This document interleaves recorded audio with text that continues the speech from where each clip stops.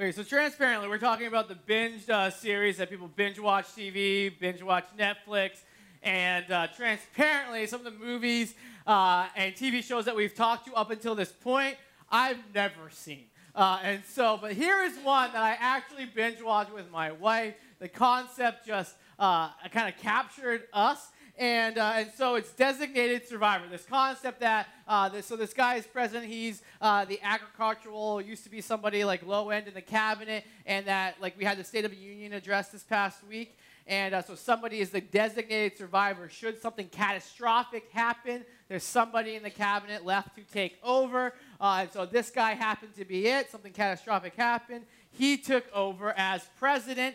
And this is a scene when there's this outbreak of a disease, and he has to start fighting the pharmaceutical companies that are trying to profit from this disease so they can make tons of money, and he negotiates and gets them to sell the drug at a cheaper price so that they can then save these people, and they end up doing it.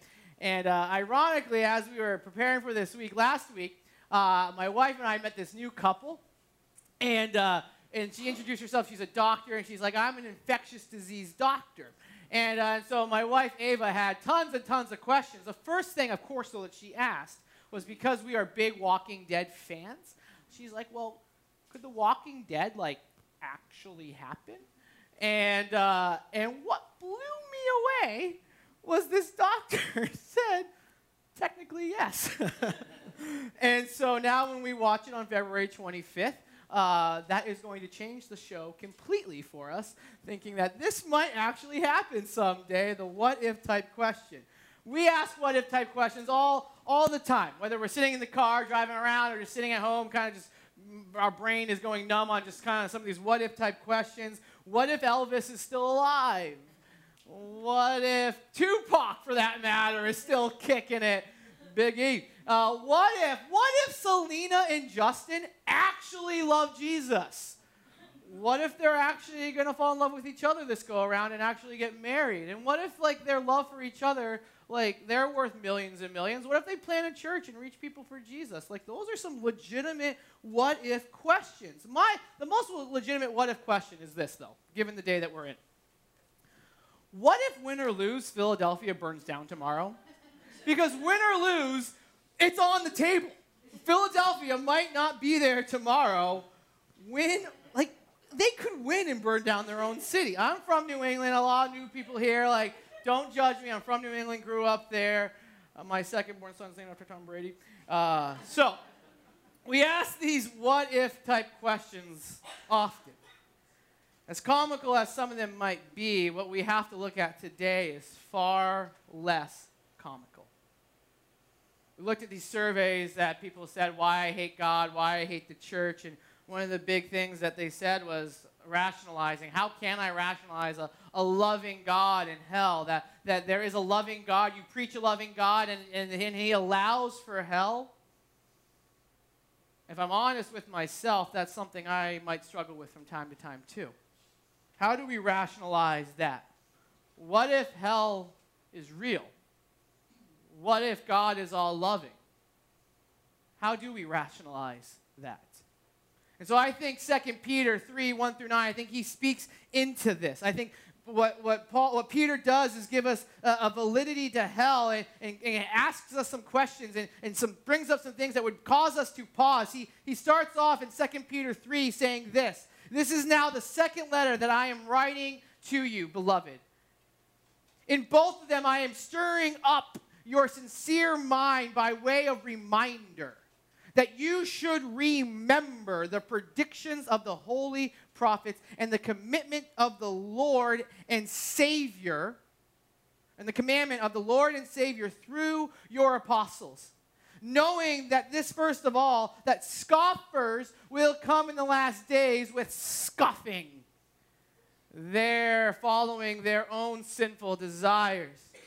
He's writing to these people. We're towards the end of this book, and he's talking to them, and he's reminding them of what has been said of old. He's reminding them of what Jesus was talking about. And through remembering, he's reminding them of who this person Jesus is. Lord and Savior.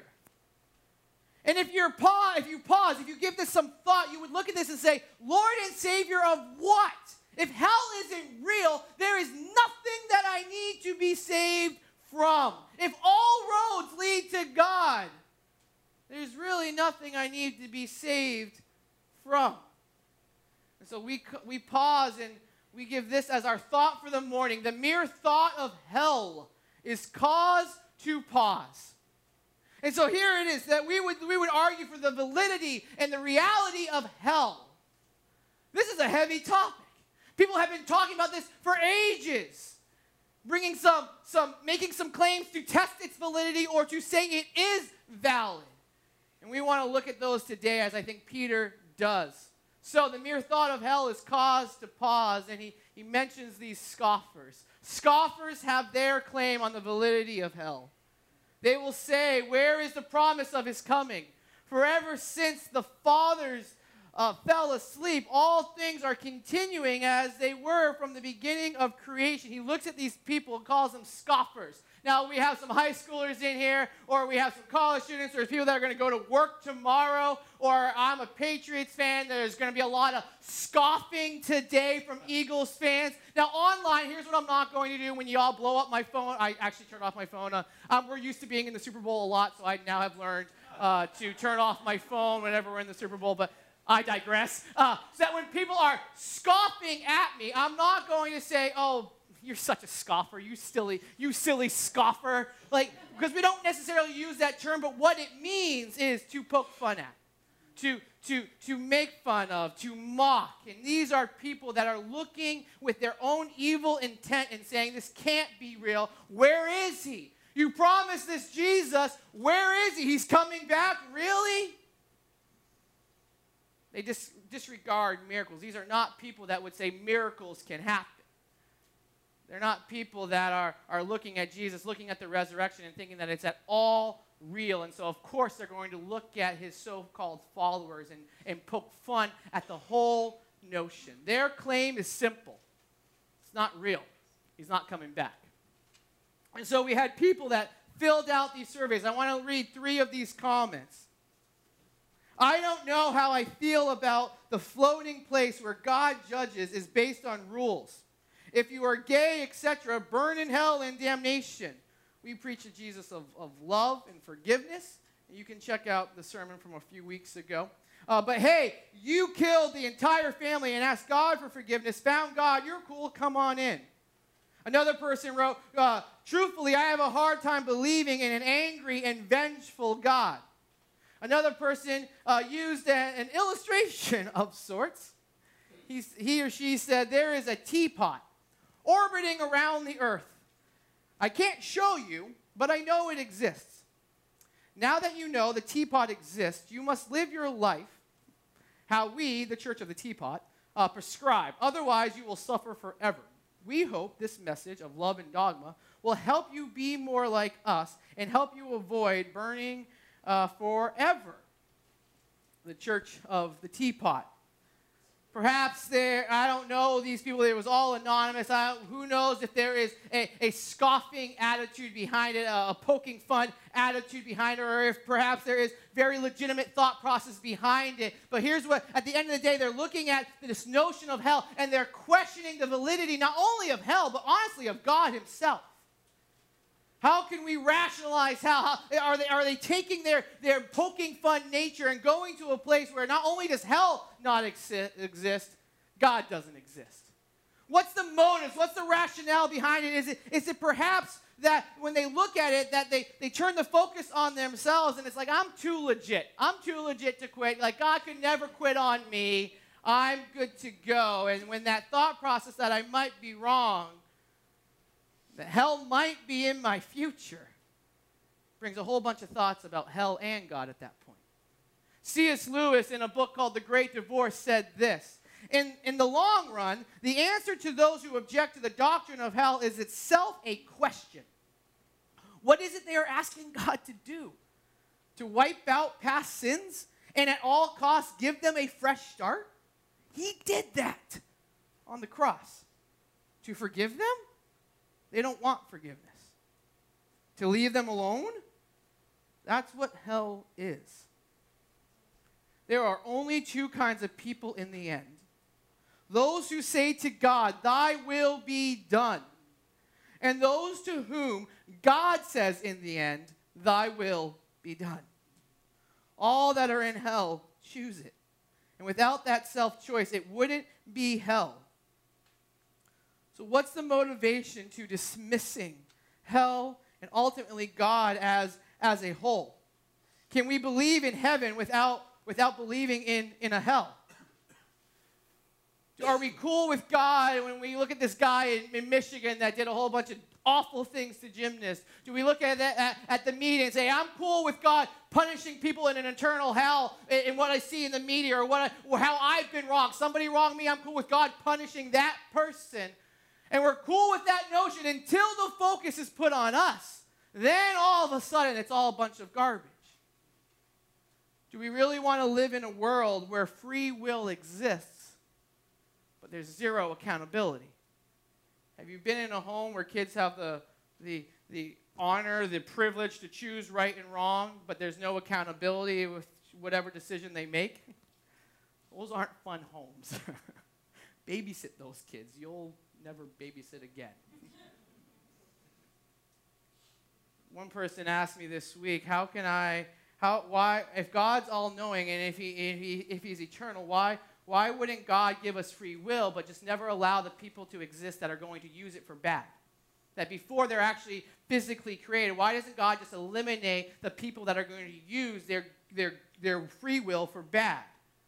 And I had to give that thought. And as I thought about it, isn't that kind of a slippery slope down no free will?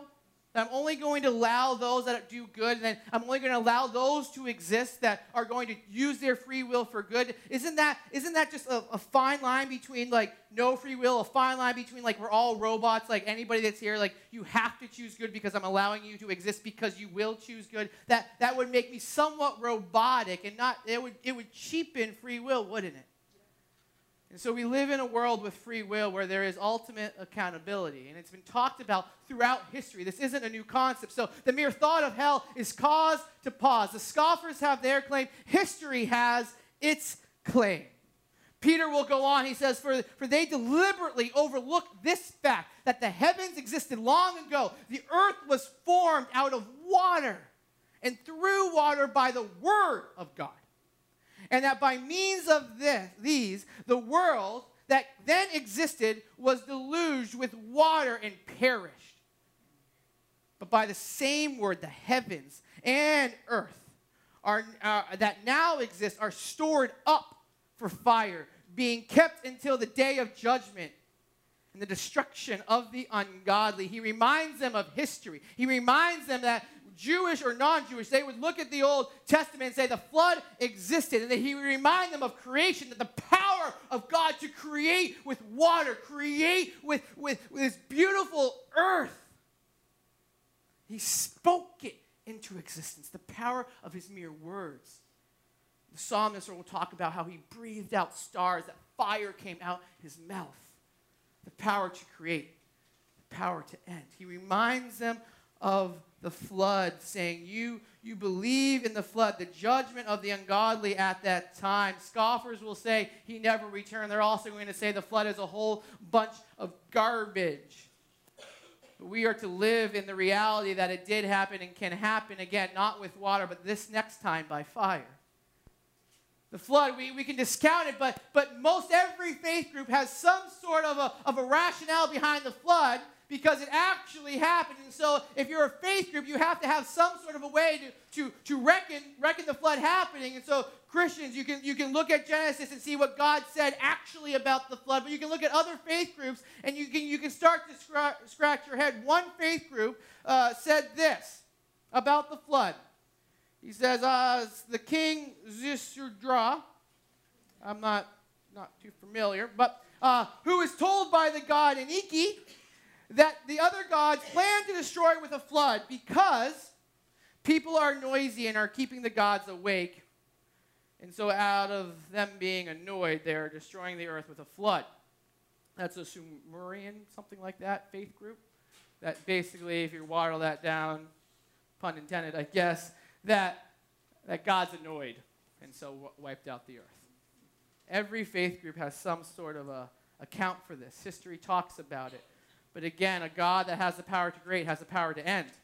And so the notion of hell, as history would claim, the notion of hell is consistent throughout history. So we talked about the State of the Union from the president this past week. We also had another, arguably more important State of the Union in that the state of the NFL. Every year around the Super Bowl, the commissioner gives his NFL State of the Union address. I always find it interesting because he hates the Patriots. And so I listen. And one big issue that the NFL is wicked struggling with is this notion of concussions. If you have any younger kids or if you thought about the NFL, they had this huge issue with concussions. Rob Gronkowski had one, but he's back today, suckers. And so they have this issue with concussions, and they look at the history, they have to take it seriously. So I looked all week for the best picture of a concussion that I could find, and unfortunately, Google only had this team, and so this is the best picture I could find with concussions. And so Cowboys fans, Redskins fans, and Giants fans are cool with it. But I again digress. Weird. So they have this history. They're looking at this data. They're looking at people like Seymour. They're looking at people like Aaron Hernandez. They're looking at this history that, as they look at the medical records, as they look at the history of all of this, they're looking and saying, this is a serious issue. And we can do two things. We can do as if it doesn't exist. It's not real. We're going to keep on keeping on. Or we can look at the data and say, we have to make a decision. We have to do something about it as they look at the history and the data. And so that same thing is before us. As we look at history with the flood in mind, we have a decision to make. What are we going to do about it? How are we going to live in the reality that Christ could come back at any moment? Wouldn't that change so much about us? I thought I'm a Christian and I truly live as if Christ could come back at any moment. Do I want him to come back and catch me in silence? Do I want him to come back and catch me with the proverbial my pants down? Do I want him to catch me striving for that one last hit? This is my last one, and then I'll be good. Do I want him to come back with me hoarding all of my funds, all of the money that he's blessed me with, for what when he comes back? The skeptic, there's skeptics on all sorts of things. But for the skeptic that can wrap their mind around the notion of God, the skeptic that can wrap their mind around the notion of a flood, what are you going to do about it? Perhaps you're not at the point of saying yes to Jesus, but you're at the point where it's worth some thought. What if? What if? What if? And so Scripture goes on. Scripture has its claims. The mere thought of hell is cause to pause. Scoffers have a claim. History has a claim. Now Scripture will make a claim. Peter will go on in quoting Psalm 90. He'll say, but you do not overlook this one fact, beloved, that the Lord one day is as 1,000 years, but 1,000 years is as one day. He's looking at them in this context of hell and saying, you can count on the Lord's return. Forget what the mockers, forget what those that are teasing you are saying. You can count on this. But remember this one fact. Your God is timeless. You're a finite being. You have a birthday, you have a death day. That's not true of God. He's eternal. He's always been, he always will be. That's not something as finite beings that we can fully wrap our minds around. And so a timeless, eternal God reminds me that my ways are not his ways. My thoughts are not his thoughts. What may not offend me, if it's against him, will certainly offend him. And so God, Scripture's claim is that God is not on our timetable. So we must be ready. Our guard must be up. It's weird in this room. I joke a lot with Jonathan and Bowinski right here. It's weird to me in this room that there are a handful of people that were never born when 9/11 happened. Thank you, Jonathan, for reminding me how old I'm getting. But when that happened, the days following with Homeland Security and these threat levels, many of us, after that happened, we could say, like, it was on the tip of our tongue, what was the current threat level? What color was it? What did it represent? But now, 15, 16, 17 years removed, few of us could, but only few of us could actually say, what is the current threat level? I can't. Because what happens is when something tragic happens, when something catastrophic happens like that, yes, we have all the patience in the world to go through the airport and deal with the longer lines. Like when that first happened, everybody was patient. But then as the months and weeks or whatever went on, we grew less patient. As the months, years, everything went on, our guard kept going lower and lower and lower. And now to the point, after this tragic event, our guard is somewhat down. And that is human nature. So Peter is looking at this and saying to us in 2018, it might be 2018 years removed from Jesus, but be ready, be on guard. It can happen at any point. If you look at the prophecies of the end times and Jesus' return, the reality of hell, the next step is Christ's return. Are we ready? Do we want to get our stuff together later? I've got time. Or do we want to look at this and say, what if you and I need to determine this right now? So we looked at all sorts of claims, and I'm thankful that God has settled the claim. The mere thought of hell has caused a pause. Scoffers have their claim. History has its claim. Scripture has its claim. And now God has thankfully settled the claim. He goes on to say, the Lord is not slow to fulfill his promise, as some count slowness, but he is patient towards you, not wishing that you should perish, but that the Lord should reach repentance, that each one of you should reach repentance. The Lord will come like a thief. He's not slow. He takes no pleasure in people going to hell. The verse says the exact opposite. The verse says that he is slow, that he's not working on our timetable, that he's going to come back suddenly, but he's holding it off to do what? To give people the time to turn to him, to hear the name of Jesus and make a decision about him. He's giving time for repentance, where a scoffer will look at your God and he will say, well, he's not merciful, he's not loving. A loving God could never do that. We look at his delay and say, no, he is merciful. No, he is gracious. He's not tardy, he's patient. This week, to think that I would be speaking and preaching against the power of darkness and speaking love and light into it, I fooled myself to think that the powers of darkness wouldn't bring some sort of oppression on me. And as I thought about what I was able to preach and the goodness of the message, I put myself into the verse and I was thankful for it. God is not patient. God is patient towards Jason, not wishing Jason to perish, but for Jason to come to repentance. At the end of the day, this isn't doom and gloom. It reminds me of my loving God. So I want us to read this together. I used to be a youth pastor. And so I know the teenagers in the room, you're going to be tempted to actually say the words insert name.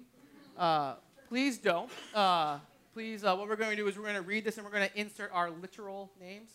And so let's read this together. The Lord is not slow to fulfill his promise, as some count slowness, but is patient towards Jason, not wishing that Jason should perish, but that Jason should reach repentance. So he's delayed on purpose. This is a great joy for us as Christians. Why? It gives us more time to talk to other people. It reminds us of the generosity of our God. We better open our mouths about it. People have argued, well, I can't believe in a loving God because what about people that don't know Jesus? Well, put them aside for 1 second. You are hearing the name of Jesus right now because somebody believes it and is put on mission to tell others. So accept it and then go on mission. You have time to tell others about Jesus. What are you going to do about it? Check out this commercial. Liberty Mutual saved us almost $800 when we switched our auto and home insurance. Liberty did what? Yeah, they saved us a ton, which gave us a little wiggle room in our budget. Wish our insurance did that. Then we could get a real babysitter instead of your brother. Hey, welcome back. This guy, right? Yes. Ellen. That's my robe. You could save $782. They have like so many of those commercials, and they like, if I want to binge watch YouTube, like I could watch those commercials for a while because they're just so real of sorts. So in the insurance world, there's a term called settling the claim. And here's what it technically means. If an insurer settles a claim, it pays money to the policyholder for the occurrence of loss or risk against which they were insured. We all want insurance. This week, my wife and I found out that our homeowner's insurance didn't have a thing in there that would automatically get renewed. And we got this letter in the mail saying that for the last 10 days, we didn't have homeowner's insurance. And we were like, okay. So we made a lot of phone calls because that would be a very uneasy life to live, thinking that any day our house could be bye-bye. What happens when a claim is settled is that money is given out.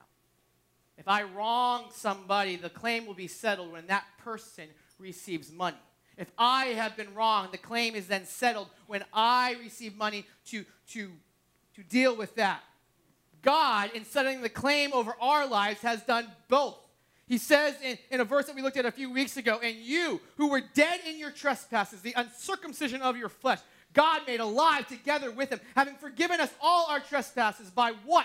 Canceling the record of our debt that stood against us with its legal demands.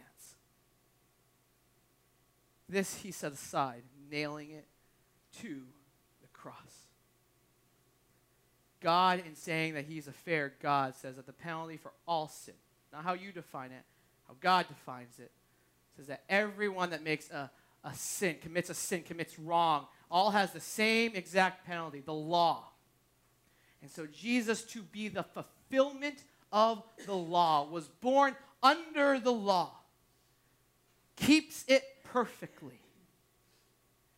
And then because the wrath of God is not on him, God puts it on him. I am a decently good person, I'd like to think, despite growing up in New England, you Eagles fans. But I can't die for you. Because who's going to die for me under the same penalty? And so Jesus lives and fulfills the law by keeping it perfectly. And God then takes the wrath, the literal wrath of God out on Jesus to settle the claim, to cancel the debt that you and I can't do on our own.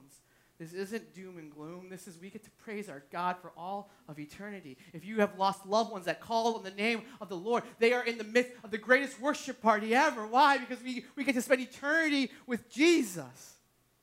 He wants to take sorrow and turn it into joy. And it starts with repentance. It starts with looking at my wrong and truly being broken on it. It's not looking at my wrong and being like, oh yeah, I kind of need Jesus. He's cool and all. No, I look at my wrong and say, I am sorry. I can't be blasé about my wrong. God, I have offended you, the holy, eternal God, and I am broken by it. And then he takes brokenness and brings joy out of that. That's why David, after he committed adultery and killed the person, he says, God, restore to me the joy of my salvation. It breaks me, but it brings me to a place of praise when I remember that in my brokenness, as God said in Zephaniah, I will delight in you and I will sing over you. So the mere thought of hell is cause to pause. Scoffers have their claim.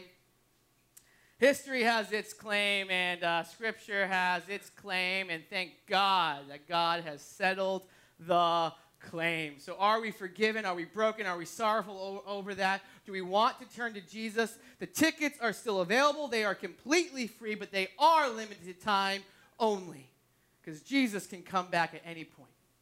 So if we call on the name of Jesus, what are we going to do about this? Here's what we don't do. We don't try to dress it up and be like, we tell it as it is. We don't quit our jobs. Please don't go in tomorrow morning and quit your job. Jesus could come back any day. This could be it, so I'm out.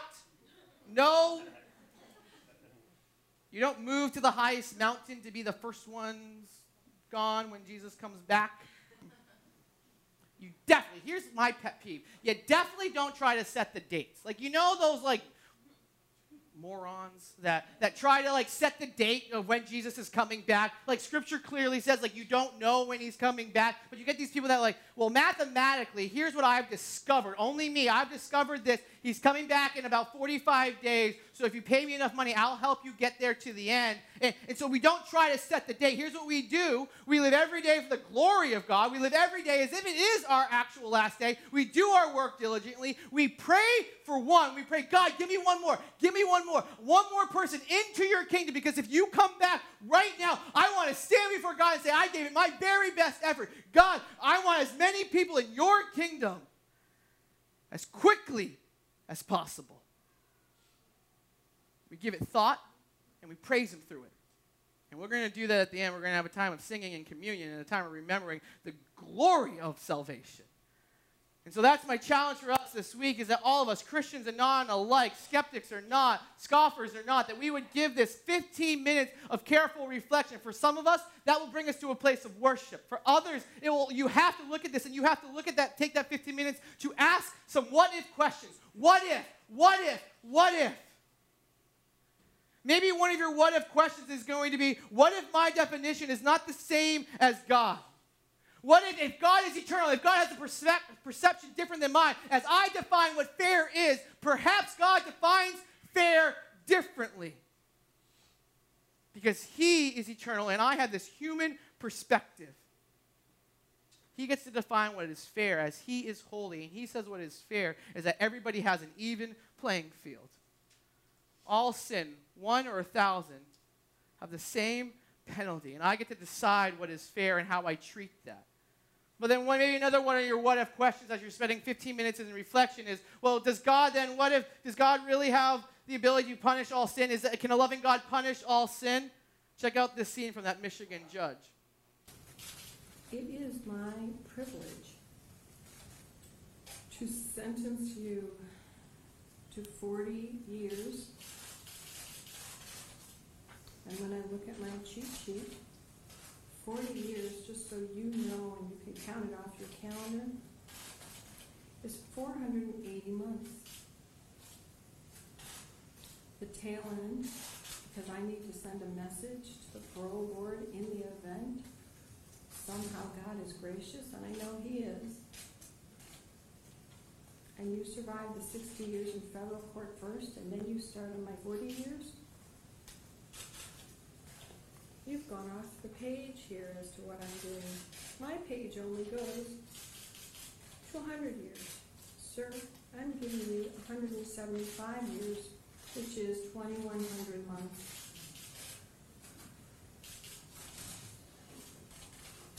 I just signed your death warrant.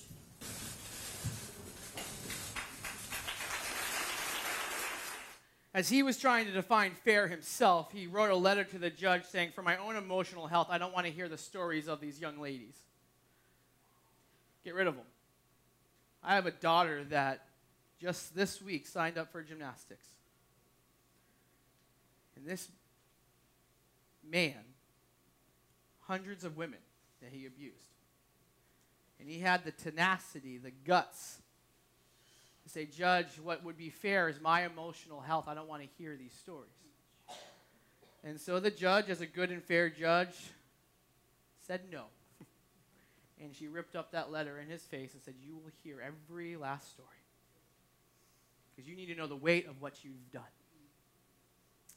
Perhaps God, as a righteous and good judge, has to punish sin in defining what fair is. Perhaps he couldn't be a righteous and good judge if he said some are let off the hook and some are not. Some do enough good, some do not do enough good.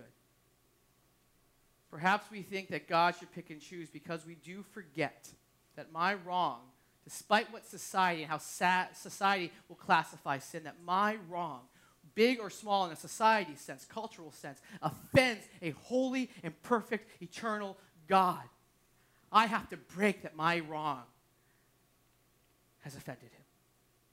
Do I really want, another what-if question, do I want to live as if eternity rests on my shoulders, that I could possibly please God? That is not a pressure that I want to live every single day with. We do this all the time when we're driving down the street. The speed limit might be 30, and you pass a cop going 35, and you're like, oh, I'm only going 5 over. Everything is good. You probably think that. You were like, I would never get pulled over. But instinctively, what does every single one of us do?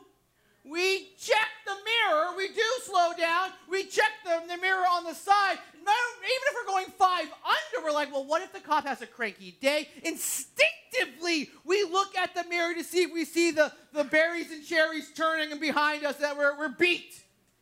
Because it's a pressure to live every day thinking, was I good? Did I get this right? And what is a cop going to do about it? Do all my good. Is it possible to do enough good to appease a holy God? And he says, as a good and fair judge, I'm going to take wrath out. I have to punish your sin. And so I'm going to do it in Jesus. As a good and fair judge, I've still taken wrath out. Just not on you. Did it on Jesus. So this is cause to pause. Will there be a reverent worship party for all of eternity with you? Do you believe in this life that Jesus has canceled the debt or settled the claim? Or are you going to wait till the next life for Jesus to settle the claim or for God to settle the debt? The implications of when this happens are drastic. I want nothing more than to party with you guys for all of eternity.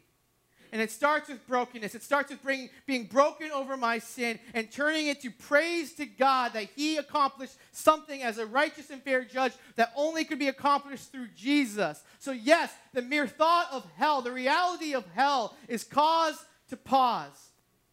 And we're going to end now with a time of communion. The ushers or the aisle hosts are going to come down and give us all one of these fancy little cups.